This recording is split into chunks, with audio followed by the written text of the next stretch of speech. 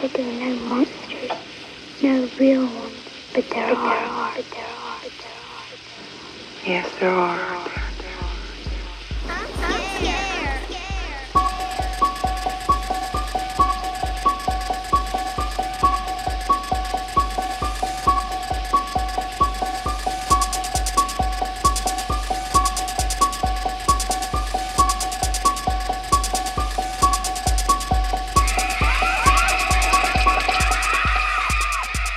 Welcome, this is the Collective Nightmares podcast. I am Marshall Smith. And I'm Laura Patterson. And we are sociologists who talk about horror movies. My interest in horror movies comes from a skepticism and a concern that conformity and obedience is scarier than that which is supposedly deviant or weird or atypical. And I, very unlike Marshall, I suppose, have always liked horror because I really think it's through our most horrific experiences and horrific traits that we have the greatest need and the greatest ability to connect with each other. Marshall and I also both have our PhDs in sociology from the University of Colorado. And tonight we watched Bird Box, mostly because apparently it's popular. Yeah, that's right.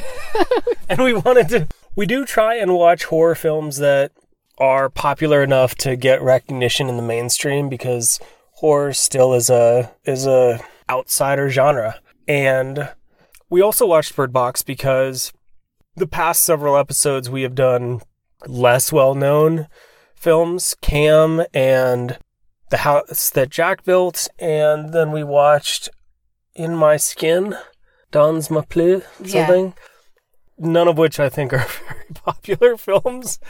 And we do try and balance between, I don't know, we try and do a range. And also, I think popular movies are interesting because of what they say about the society that made it popular. So even if I know with this movie in particular, both of us went into it with somewhat low expectations for it to be good. But even in that case, it's interesting and fun to see things that lots of people are seeing because maybe it says something about the society that we're living in now. I say that, and then I actually liked the movie a lot more than my expectations led me to think I would, but we'll get to that. Yeah. I appreciate you saying that. The title of the podcast, Collective Nightmares, is ultimately inspired by a Robin Wood quote. Robin Wood is one of the first folks to really lay out and develop the idea that horror films are the collective nightmares of a society, and by looking at horror films that gain traction and popularity in a particular era and in a particular place, you can work backwards from that to see what the anxiety and the concerns and the fears of a society are.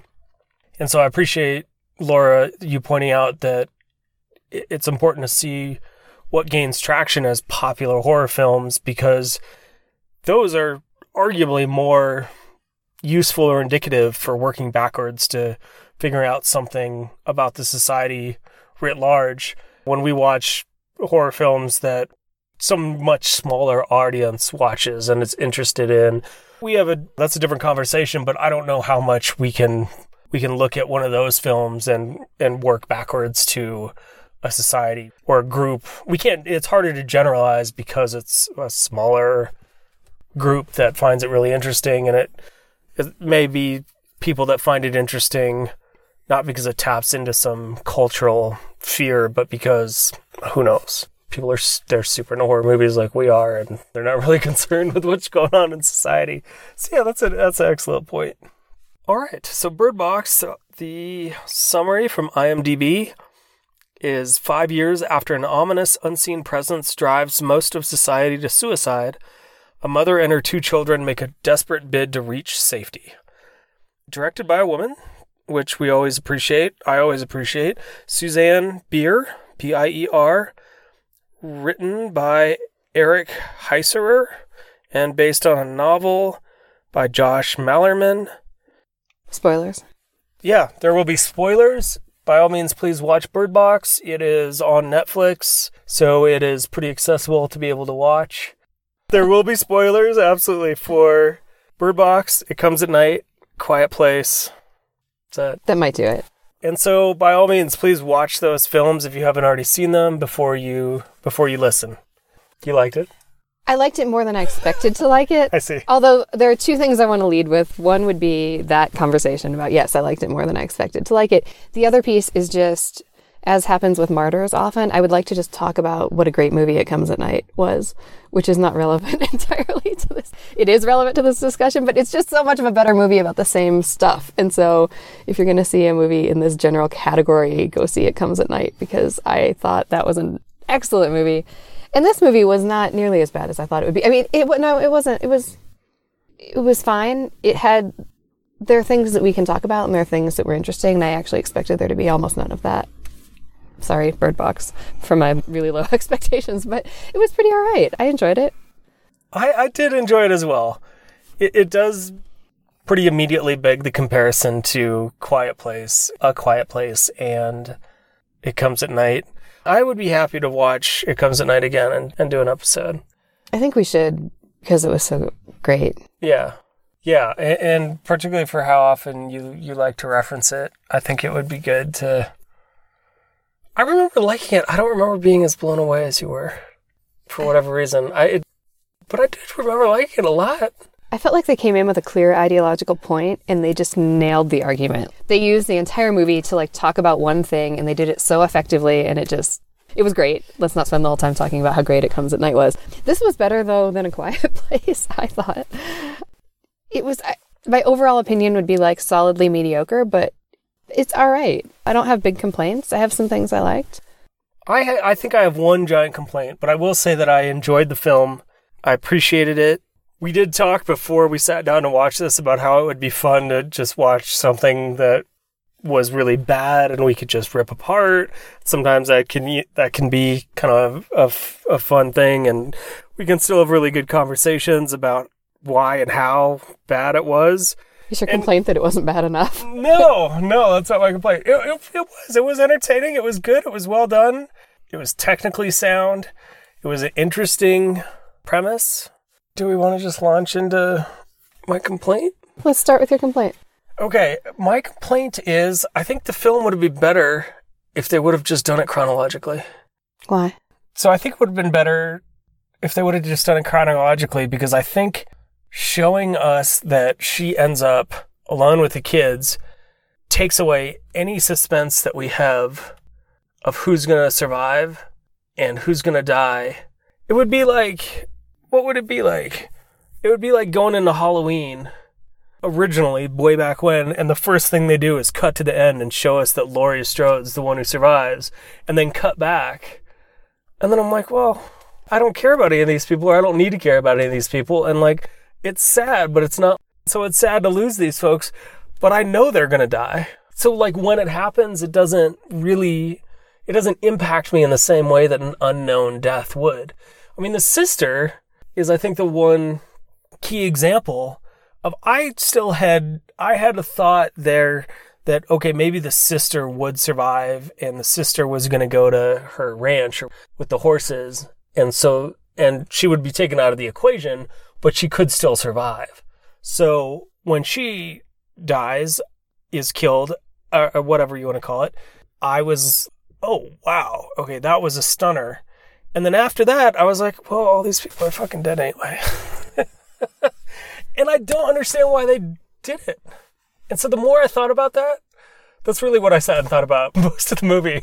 I was like, why would they not just present it chronologically? And the only thing I could think of was it would be too traumatic. And Netflix didn't want to put something out that was, or Sandra Bullock didn't want to be involved in something that was so dark and upsetting. And it's interesting that you say that, because I actually felt like that added tension in some areas of the movie, because I would notice that I was getting kind of sucked into this domestic experience that they were in, and knowing that it was going to end and knowing that there was going to be some kind of catastrophe sometimes made it feel more ominous, or made it feel scarier when little things would happen, wondering, oh, is this going to be it? Is this going to be it? I'm not saying that that's a better choice. I actually think you make a really good argument, but I did notice that throughout the movie, that I may have been, I don't know if bored is exactly the right way to put it, but too complacent about what was going on if I didn't have the knowledge already that there was some sort of bad thing that was going to happen eventually. By bad thing that's going to happen eventually, you mean...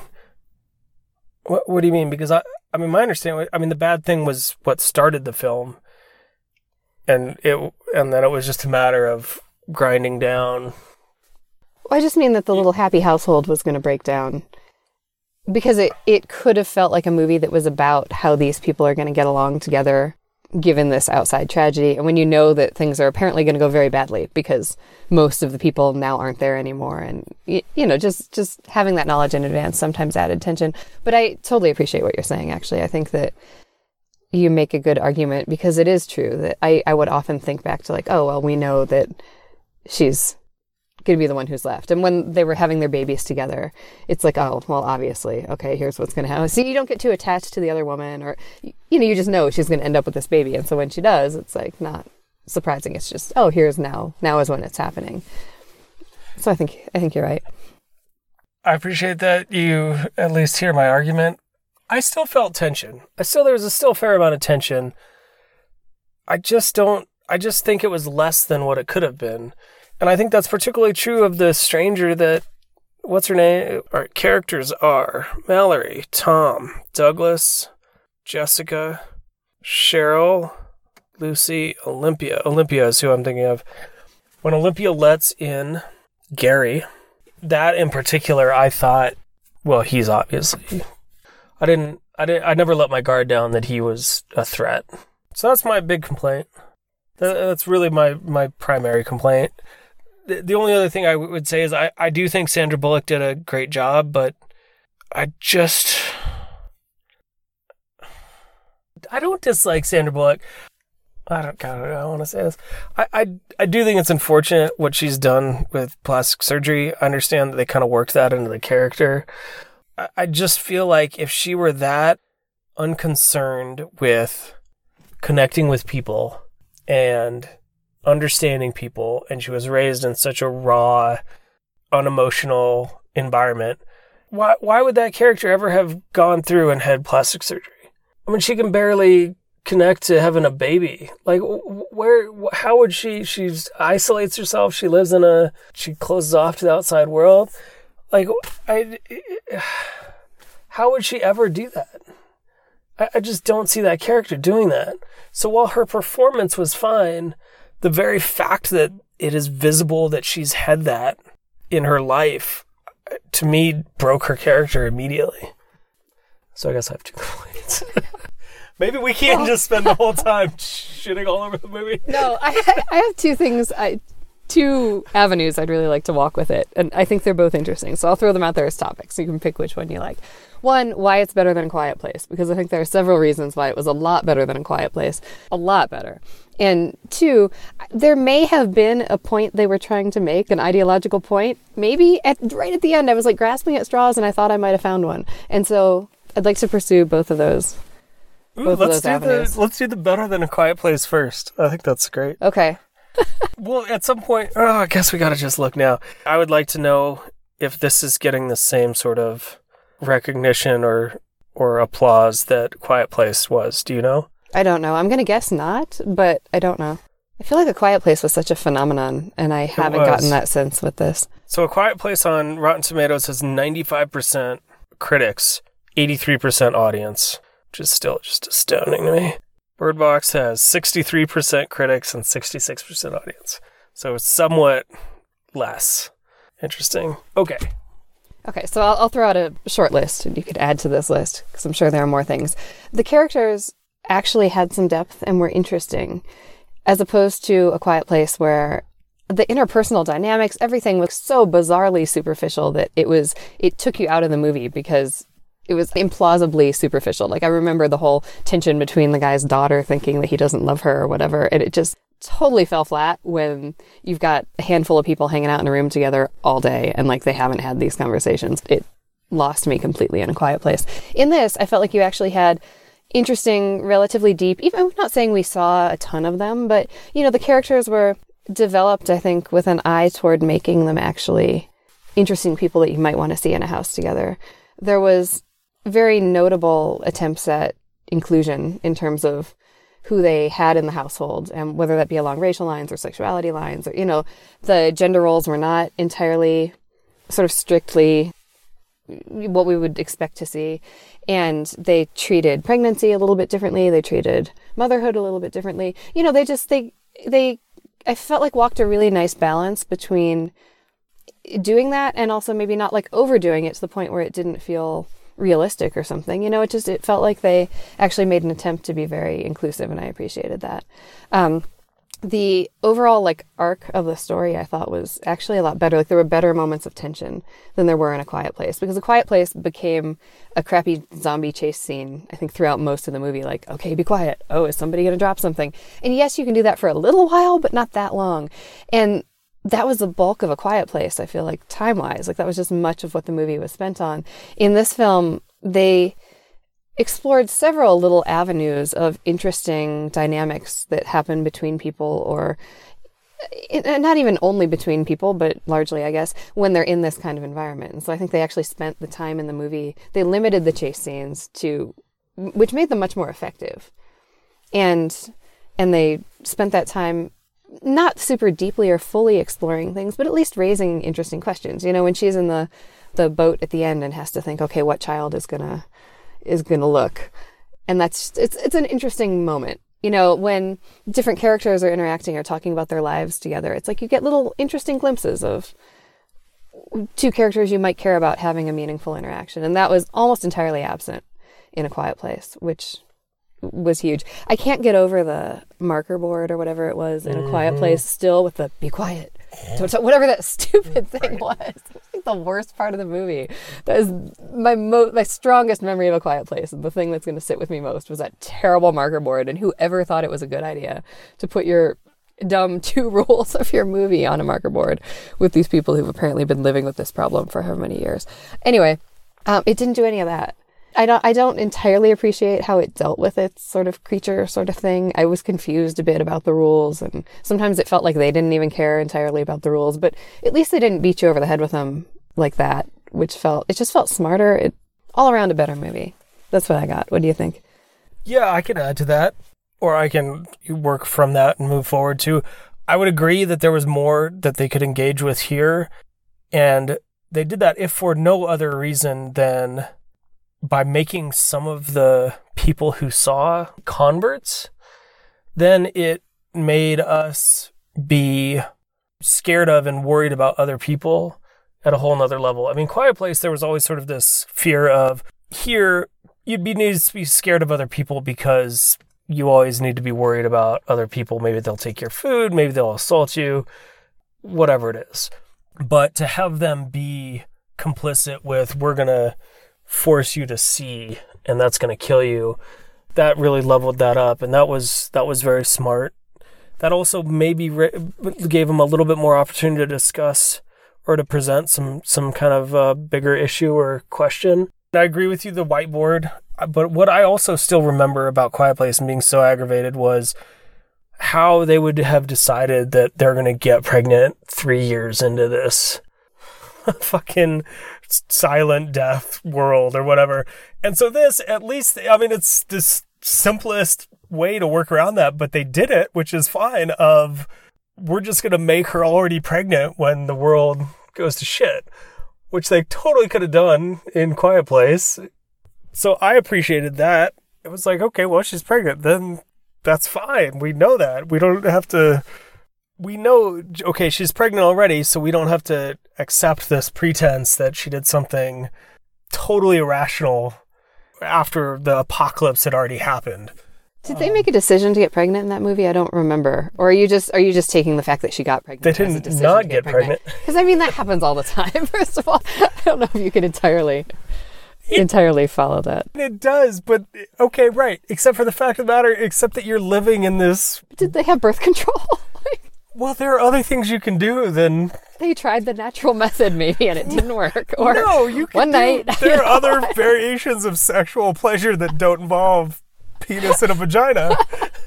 All right, we don't need to spend too long on this point. Well, there are. If you're living in a world where your baby is going to be marked for death from the second that it is born because it cries, and that's also going to endanger you and the rest of the people that you know, may have to deal with a different form of sex. You make a reasonable argument. Or you may have to wait, just like you do with food or Pop-Tarts or whatever, until you find some condoms.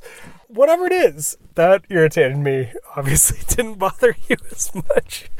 I don't think it bothered anybody as much. Have you seen The Arrival? No, I don't think so. No. Okay, I have another baby issue with that movie. So moving on to reasons why this is better than A Quiet Place. Sorry, let me grab about children. What podcast is this? So anyway, this was better because it handled that reasonably. People did generally smart things. You pointed this out as much as anything, but I also think this was better because they didn't show the creatures. I agree with you. Maybe some of the rules weren't perfectly clear, but I mean, we particularly go back with that. And even with A Quiet Place, I mean, the design of the creature was very cool and it was innovative, and I appreciate that. But once you've revealed it, you lose impact. And I mean, we've talked about that with it. It's like, it's never going to be as scary on screen as what you can imagine in your mind. Or you have to do something like, I was going to say, like Alien, where you really only reveal the creature at the very end. And it's still incomplete views. And Alien is an exception. It's arguably the scariest creature that's ever been put on screen, still to this day. So I'm going to make an exception for that. But still... And then there was something else I was going to say about why this is better. Oh, I was going to say, just in a lot of what you trusted the audience more to figure things out. They trusted the audience that they don't need a big marker sign to tell you whatever dumb shit that you should have figured out after an hour and a half of watching the movie already anyway. And that definitely did improve the film. I agree with you. I appreciated the inclusion.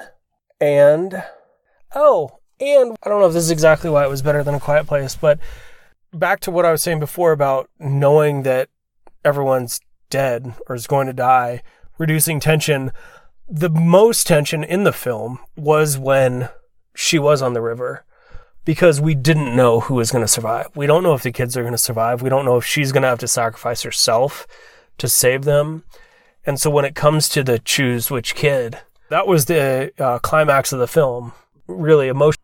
At least it was the climax of her character arc. Was that was when she realized that she was connected to both of the kids, even though they really set it up before where boy says, "Oh, I'll do it," and she's like, "No," where boy says, "I'll do it," and she says, "No," and then we figure, okay, girl is not really her kid, not biologically anyway, so is that just where she's going to do? And so when she says, no, I'm not going to let that happen either. I'd rather us all, I guess, risk us all together. It's all or nothing or whatever it is.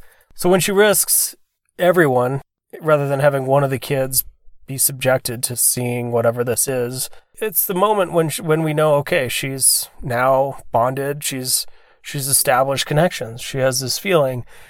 And that's reinforced, but from that forward, the only real tension was, are they going to make it to the wall or not? Well, I guess the other piece was, are they going to make it to the wall and have it be some horrible compound and like 28 days later? Or 28 days, sorry, not the sequel. Which is the first one? It's just 28 days and then 28 days later is the sequel, right? I'm not sure, actually. I think it is just 28 days. Anyway, 28 hours? No. Damn it. Anyhow, I did get to a point where I thought the people behind the wall are going to be okay people, just because I didn't think the movie was going to be that dark. Which would have been... Which movie? It Comes at Night. Yeah. It just wasn't that dark, you know? I agree that it wasn't that dark, and I also think it wasn't that tightly planned. They didn't have a clear point they were driving at with that arc. At least I don't think they did. I think they may have had something there. I think we have something little to talk about, but I don't think it was clear enough.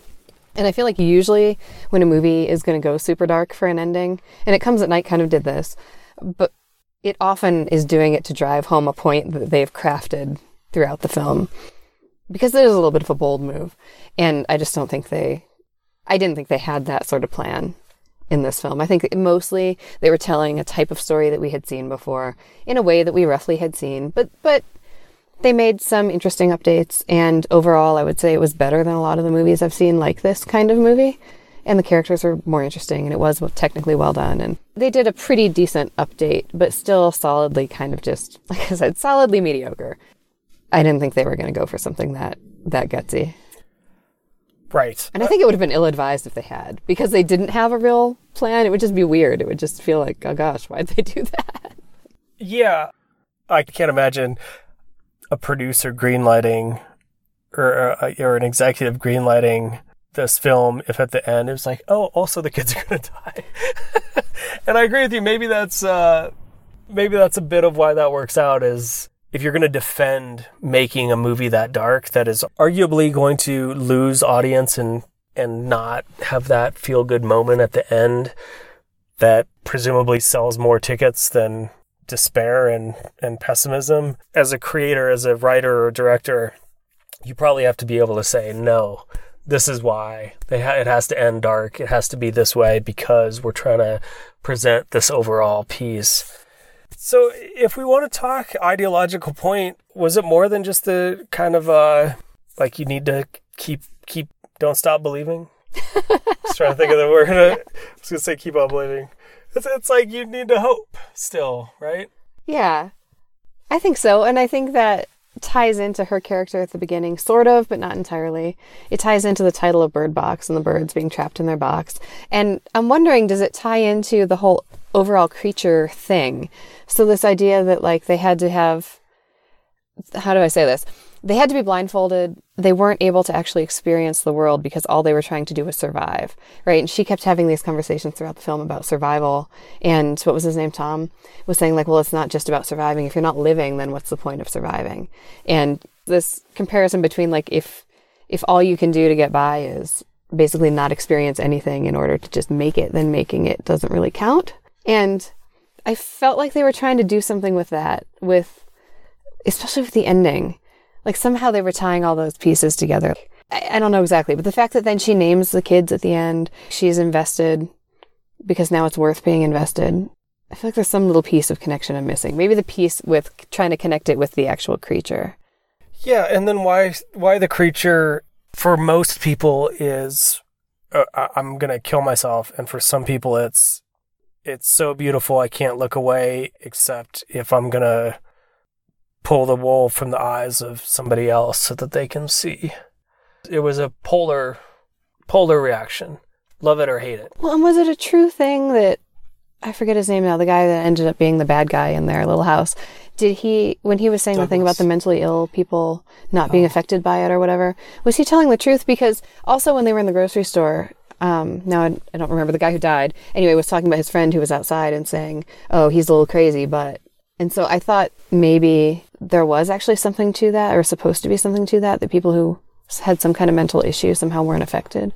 I agree with you, particularly because we have two separate instances of them mentioning mental illness as the folks who are enthralled with seeing and are compelled to force other people to see. But then you also have people who are blind who just can't see it, and they're not affected either, which is different. They're not affected, right, as opposed to people who are affected in some kind of positive way. So assuming that is correct, assuming that if you're mentally ill beyond some threshold, you then become a convert, if you will. If we accept that as true, then what? So is seeing the creature somehow supposed to be like metaphorically akin to experiencing the world? No, right? Because then you just kill yourself. So, no. I just felt like there was something there with like the fact that they were all blindfolded and the birds are in the box. And then they get to the end and the birds get to go free and they're able to take their blindfold off. And that coincides with her, like you said, don't stop believing, like buying into that argument of Tom's. And well, maybe not. Maybe I'm just piecing together something that's not really there. Because they weren't really experiencing the world. I mean, they weren't really outside the compound. I agree with you. I think that the film had these ideas in it. I just don't, and I think what you've sorted out is very much right. I didn't, for whatever reason, as obvious as it is, I didn't put together this metaphor of they are also birds in a box. I think they are, and the kids certainly are. Oh, right? absolutely. Oh, they totally are. I just didn't actually put that together. So I guess the birds went from their cage into a box, and then the people went from a box into a cage. Cage is definitely better, right? Kind of, yeah. You at least get a view. But as far as that story Tom was telling, it was actually a lot of what he was showing them as the ideal, right? Because they get other kids to play with, which gets pointed out. They get the sunshine and the trees to climb or whatever they were talking about. They actually get those things. So in a way, they've arrived. I don't know if they're still considered being confined, even though they are. It's so much better than it was before. They have a society, kind of. They can grow up and have friends and fall in love and whatever. I mean, kind of, at least, right? More than they could before, for sure. I agree that is not supposed to be a cage at the end. That is supposed to be free. And so if the birds are the ones who can caution and warn them about the danger, and that is why they're valuable, and who is she? She is is she then some sort of bird too? She's also so focused on, you're going to be, okay, so she is a bird too. She is warn the kids. Kids have to survive. Alert them to danger. Keep them alive, which is what the birds are doing. And then she isn't flying or living. And so she gets to be free as well. And there's three birds. There's her and the two kids. Yeah, that's all great. That's all fine. And we don't really ever see Tom connect with the birds, do we? No, but she has a transformation where she starts agreeing with everything Tom said, right? Because she's in the forest with the girl and she's saying, I shouldn't have been so strict. I should have let you play. I shouldn't have told him to stop the story. And she goes on later to tell the story. And so, no, but I feel like he was there to be a counterpoint. Like she was kind of the main character with the kids and then he was there more so just to ideologically play off of her. I don't know. Yeah, he was there to give his monologue about you have to live, you can't just survive. And I guess to tell her that her father, she had basically become her father. Not in the abusive way, but in the sense of all you're doing is surviving and being practical. You're not enjoying anything. You're not thriving in any sort of sense there. So then the creature, I still don't think we answered the question of, if we accept the fact that if you're mentally ill, you become a convert to the creatures, what does that mean for our argument? I don't think our argument is solid. I think you're right that it's kind of there and kind of not, because I'm feeling like we're struggling to piece it together more than we should. Because the creature, if you have to be blindfolded to survive the creature and then you're not experiencing the world, the answer isn't take your blindfold off, because then you kill yourself. I guess the answer could be become mentally ill. Because then you would take your blindfold off. Metaphorically, you would not die. You would be happy, but that doesn't make any sense, really, right? So maybe it's just not quite there. Because either way, you lose your life. Because it seemed like the people who had converted, all they did was, at that point, they weren't living either. They were so overwhelmed with what they saw that all they did was drive around and look for other people to convert. Right? So far as we know. I mean, there wasn't any other piece to their lives. It was, okay, we're going to convert more. And so maybe the best sort of argument we could pull all together is there needs to be... God, I don't even... It's what I was thinking... I don't know how to say this clearly. There are a couple instances now. We've got what happens to people when we see the creatures. We have a primary character, Mallory, who is completely unemotional and uninterested in emotionally connecting with other people. We have Olympia, who has been coddled and cared for and nurtured. And as those two, they're the two pregnant women, and she immediately, after giving birth, dies. She knows she's soft, as she puts it. And so the only real argument I would see there is there has to be some sort of like gray area, or there has to be some sort of nuance. You can't go all or nothing, which is not that great of argument, because to me arguing that you can't live at either extreme, you have to live in the middle. It's just not, it's a path of, which I guess is actually, okay, so that's okay.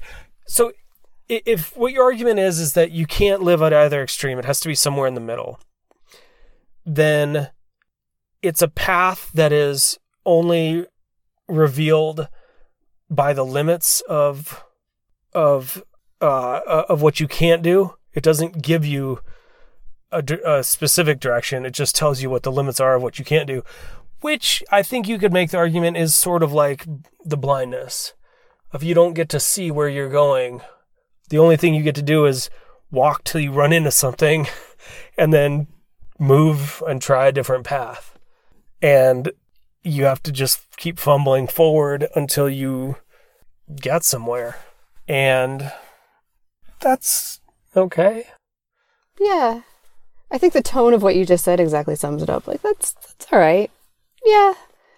I agree. I think that's pretty as close as we're going to get to really tying it together super well. And it's okay. I mean, again, compared to Leaving a Quiet Place that everybody loved, I feel like there's a little bit to think about here.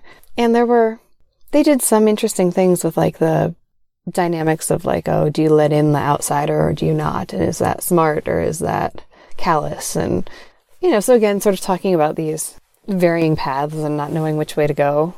I don't think there's something super tight to pull together, I guess is what I'm saying. But I do think that, I think what we've kind of come at here is probably as close as we're going to get. I agree with that.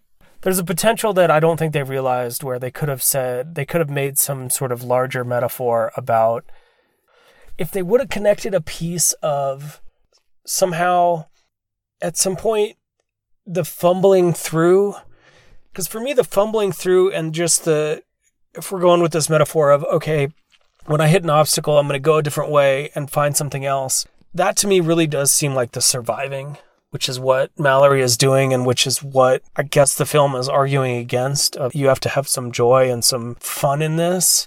If they had some moment in there where they got to like an open field, or they got to, they couldn't do this, but this is the only thing I can think of right now. They get to an open field of snow, and you could just tell the kids, you don't take your blindfold off, but you can't get hurt here. You can just run around and play. You're not going to run into an obstacle that you have to work around. You can enjoy being sightless. You can enjoy and just have fun with the blindfold. You don't need to be able to see here to live and have fun and enjoy. Then I think they would have tied the film together in a way that, you know what I'm saying? Kind of. Although when you first started talking about stumbling, I was like, oh, that's really cool to tie into everything else that you've been saying. And I was actually seeing it exactly the opposite from what you said. So like that sort of stumbling around and not really knowing how things are going to go or what you're going to experience, but just kind of figuring it out on the fly is in some ways the opposite of the survival thing that she's doing, of being always prepared and always planning and always ready and always we're focused. When I picture them getting to the grocery store and just kind of holding hands and like, I don't know, we'll just figure it out. That seems a little bit something less planned or something. I mean, I see what you're saying also. So I don't know, which maybe again just ties back at, it's like, there's something there. I feel like it's what I'm getting most out of this. The only thing that I can say to what you're talking about is it wasn't always her planning, or it was more about the fact that it was never fun for them to go out. It wasn't always, there was never any joy in it. It was always for a survival. There was never a moment of joy when they were blindfolded. And I think for me that would have presented a counterpoint of surviving in the sense of, even if it's spontaneous, even if it's on the fly, it's still encountering obstacles and challenges and overcoming them. It's not, although, wait, they didn't. So when she does the echolocation, which they just threw in, they never came back to that which that's kind of disappointing. If instead of that, they would have done like we're going to do a hide and go seek, except you have to stay blindfolded and we're going to click, and made it into a game. So there's some fun in it. It's not necessarily what I hear you saying is that because it's not always planned, it's not necessarily always just the survival, but I still don't think it's a joyful. I'm just coming on board with what you're saying. I think that makes sense in terms of this overall argument that you're arguing, which kind of may have sort of been their point, kind of maybe, that you have to be somewhat moderate. Yes, you need to be worried about protecting yourself and whatever, and there are real threats out there, but at the same time you need to still have fun and enjoy yourself. And if that means a little bit of risk or a little bit of taking a break from planning and preparing for things to be terrible, then okay, because otherwise you're not living. And so you're saying putting that sort of metaphorically into the movie in terms of what they do with the kids. I think that makes a lot of sense, actually. That would tie that target together. I wish we could tie it to the creatures and the rules of the creature, which I don't think quite is going to fly. It's not like we'll have to take your blindfold off. That doesn't work. But no, I think that's cool. I really like that, actually. I missed that the first time around, so I appreciate you elaborating on it more. I wouldn't have gotten that if you hadn't have said all that you said. So don't give me all the credit.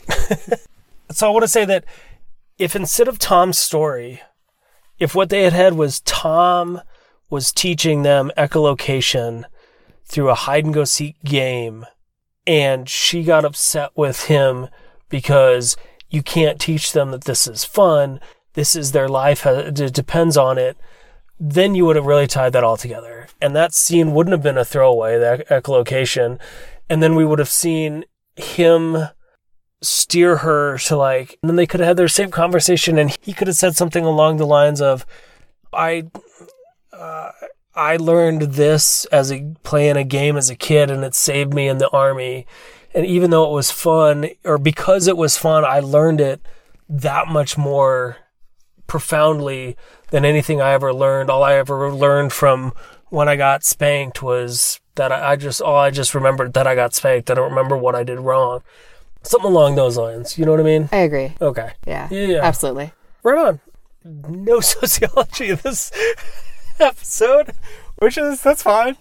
That's fine. Okay, this is minor, but I'll say that in terms of it being popular and it seems like a lot of people are watching it, and also being, I thought, noticeably inclusive, that's nice to see. And that's something that doesn't, as far as being indicative of the society that's watching it, that doesn't happen in a lot of films. I thought it stood out really in that regard. Right from the beginning, when the man whose house they were at had a husband and nobody blinked at that. Everybody just talked about it as though that was just a completely normal dynamic. And I thought that was notable. We had an interracial couple. We had, again, women right at the beginning dealing with pregnancy in a way that was not stereotypical at all. And those things were very notable. Absolutely. Older woman with a younger man. Can't tell you the last time that's as unusual in a film as fucking anything. Well, her character says. So it wasn't just that the actors were different ages. She says, I would have been your babysitter. So we have it in the narrative that she is an older woman to him. So yeah, that I did think that at some point. I was like, oh, wow, way to go. So yeah, that is great. And then I was hoping that they might go somewhere with something more about knowing. And there are certain things you can't ever unlearn or you can't ever unsee. And I thought that could be interesting, especially for modern society where we have still anxiety about these horrible things that you can see on the internet or in society or whatever. And there's things you can't, but that's fine. They didn't go that direction. I do still wish there was something more with what it meant as the creatures. I'm trying to think. I feel like there's a movie from not too long ago that had sort of a similar pregnancy, sort of a similar premise. Yeah. So this is, I'm not going to do spoilers. I'm just going to read the synopsis from IMDb. This is The Signal from 2007, a horror film told in 3 parts from 3 perspectives in which a mysterious transmission that turns people into killers invades every cell phone, radio, and television. And I feel like they did it's been a long time since I've seen that. It's probably came out, so 10 years. But there was something about, they had some sort of explanation of whatever was in the signal was so like overwhelming. It drove people to kill other people or whatever. And something like that. There was nothing in this. And it's harder to do that because if you bring up something, you have to manage it a lot more carefully. Okay, a last thing on a vaguely sociology-related topic. We've been talking a lot lately about horror films and who they decide to demonize, and sort of who they let live and who they don't, and what that says about kind of conceptions about normalcy and who's right and who's good. And in this film, I thought they really didn't do that in stereotypical ways. And so we don't really have anything to comment on, but I think that is actually comment-worthy, that they ended up having a woman survive. I mean, it was an interracial couple, and then a woman survives on her own, and she was not kind of standardly motherly, and she was really perceived as the one who was going to survive, you know, and the other woman that fit maybe a more traditional definition of what a mother or a woman should be was like, hey, will you please take my kid, because I think you're gonna make it and I'm not. And that was interesting and different, and compared to like the slasher movies that we've seen and things like that, you know, it was notable. The people who had sex, there were no repercussions for their sex. I mean, everybody kind of died, but whatever. Like they didn't stand out in some way for that. Yeah, it was the white man who comes in and ends up wreaking havoc. That makes me think that there is maybe some sort of moment going on where, because it does make me think of Jamie Lee Curtis in the new Halloween, of that harder character, less traditionally feminine, older woman who is real practical and capable and accomplished. And then I just want to mention that, so that Peppermint came out that we never went and saw. That's a Jennifer Garner lead woman revenge, non-rape revenge flick. And that genre has exploded with men in the last, I don't know, few years, particularly since John Wick. There was definitely something before John Wick, though. Man on Fire, I would say, maybe started it, really. Anyhow, it is now seemed to be coming with women. Karen Kusama, who we saw, who did Invitation. Her newest film is another, is all I know, but is another non-rape revenge with Nicole Kidman as the lead. So there is some sort of mini sort of subgenre happening, or some sort of moment happening with women who are capable of violence, I think it's really interesting because they do still have emotion. And I appreciate that I do feel like there's enough difference with, at least with Peppermint and then with this. The other one isn't out yet, Destroyer. That they're not just mapping genre, the tropes of Taken and John Wick and Men on Fire, and putting a woman in that lead, because there is still femininity. You know, she has the moment where she breaks down in this film, where she breaks down and cries over her loss of Tom, and you can tell she's struggling because she's not typically a very emotional person, and she's trying to contain it, probably for the kids as well. But she really does have this emotional breakdown. And there are just some other smaller things that it isn't just a one-to-one where they've taken there's women actresses too, we'll just put them we'll call it Taken with a woman, which is essentially what they did with Ghostbusters and what they've done with what I would say they did with Ocean's 8. And it's not good, because it's all you're trying to do is make a men's movie with women. And of course that's not going to work. You need to do something to adjust it for the people who are in the movie and to adjust the story. That was a lot more than I expected to say. Sorry. I think we can wrap. Okay. Thank you for joining us. We'd love to hear from you. You can find us on Instagram. That's typically where we also announce upcoming and newly released episodes, at Collective Nightmares. On Twitter at Collect Night, COLLECTNIGHT, Collect Night. You can email us, Marshall@collectivenightmares.com, 2 L's. Or Laura at collectivenightmares.com. If you will subscribe, or particularly if you would review us on iTunes or wherever you get your podcasts, and send us a screenshot or something, we will send you swag. And horror films are our collective nightmares.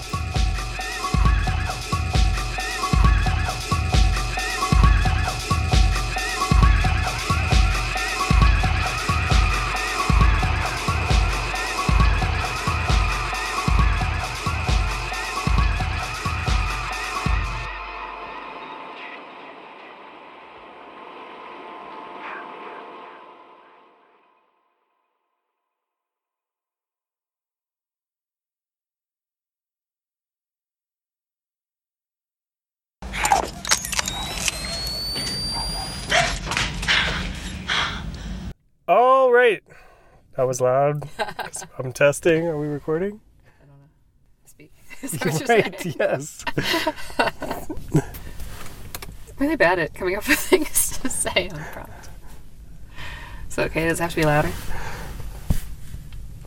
Ideally. Did I tell you that on Christmas Eve? Well, this is probably how loud I would normally talk. You want me to be extra animated? Yes, because I'm trying to get a We maximum. were at dinner, and I dropped my tooth on the floor on accident, and the waiter came and stepped on it, like, immediately, and it shattered into, like, 3 pieces. And we had to go home and glue it. You glued it? We glued it. How much are they to Still replace? this one. $200. Couple So I have a new one. $100. Yeah. She told me it was going to be 9 months optimistically, possibly more like over a year until I have an actual tooth, because Your this bones is going aren't to be growing. terrible. And I have such. They haven't looked yet, but she was like, "You just had such a hard situation." So that stinks. Yeah, that does indeed stink. Let's do it. All right, let's do it. Welcome. This.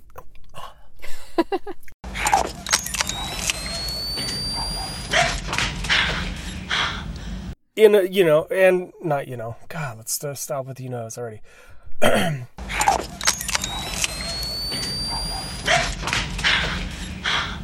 Making a movie that dark that is arguably going to lose audience, and like you need to keep don't stop believing.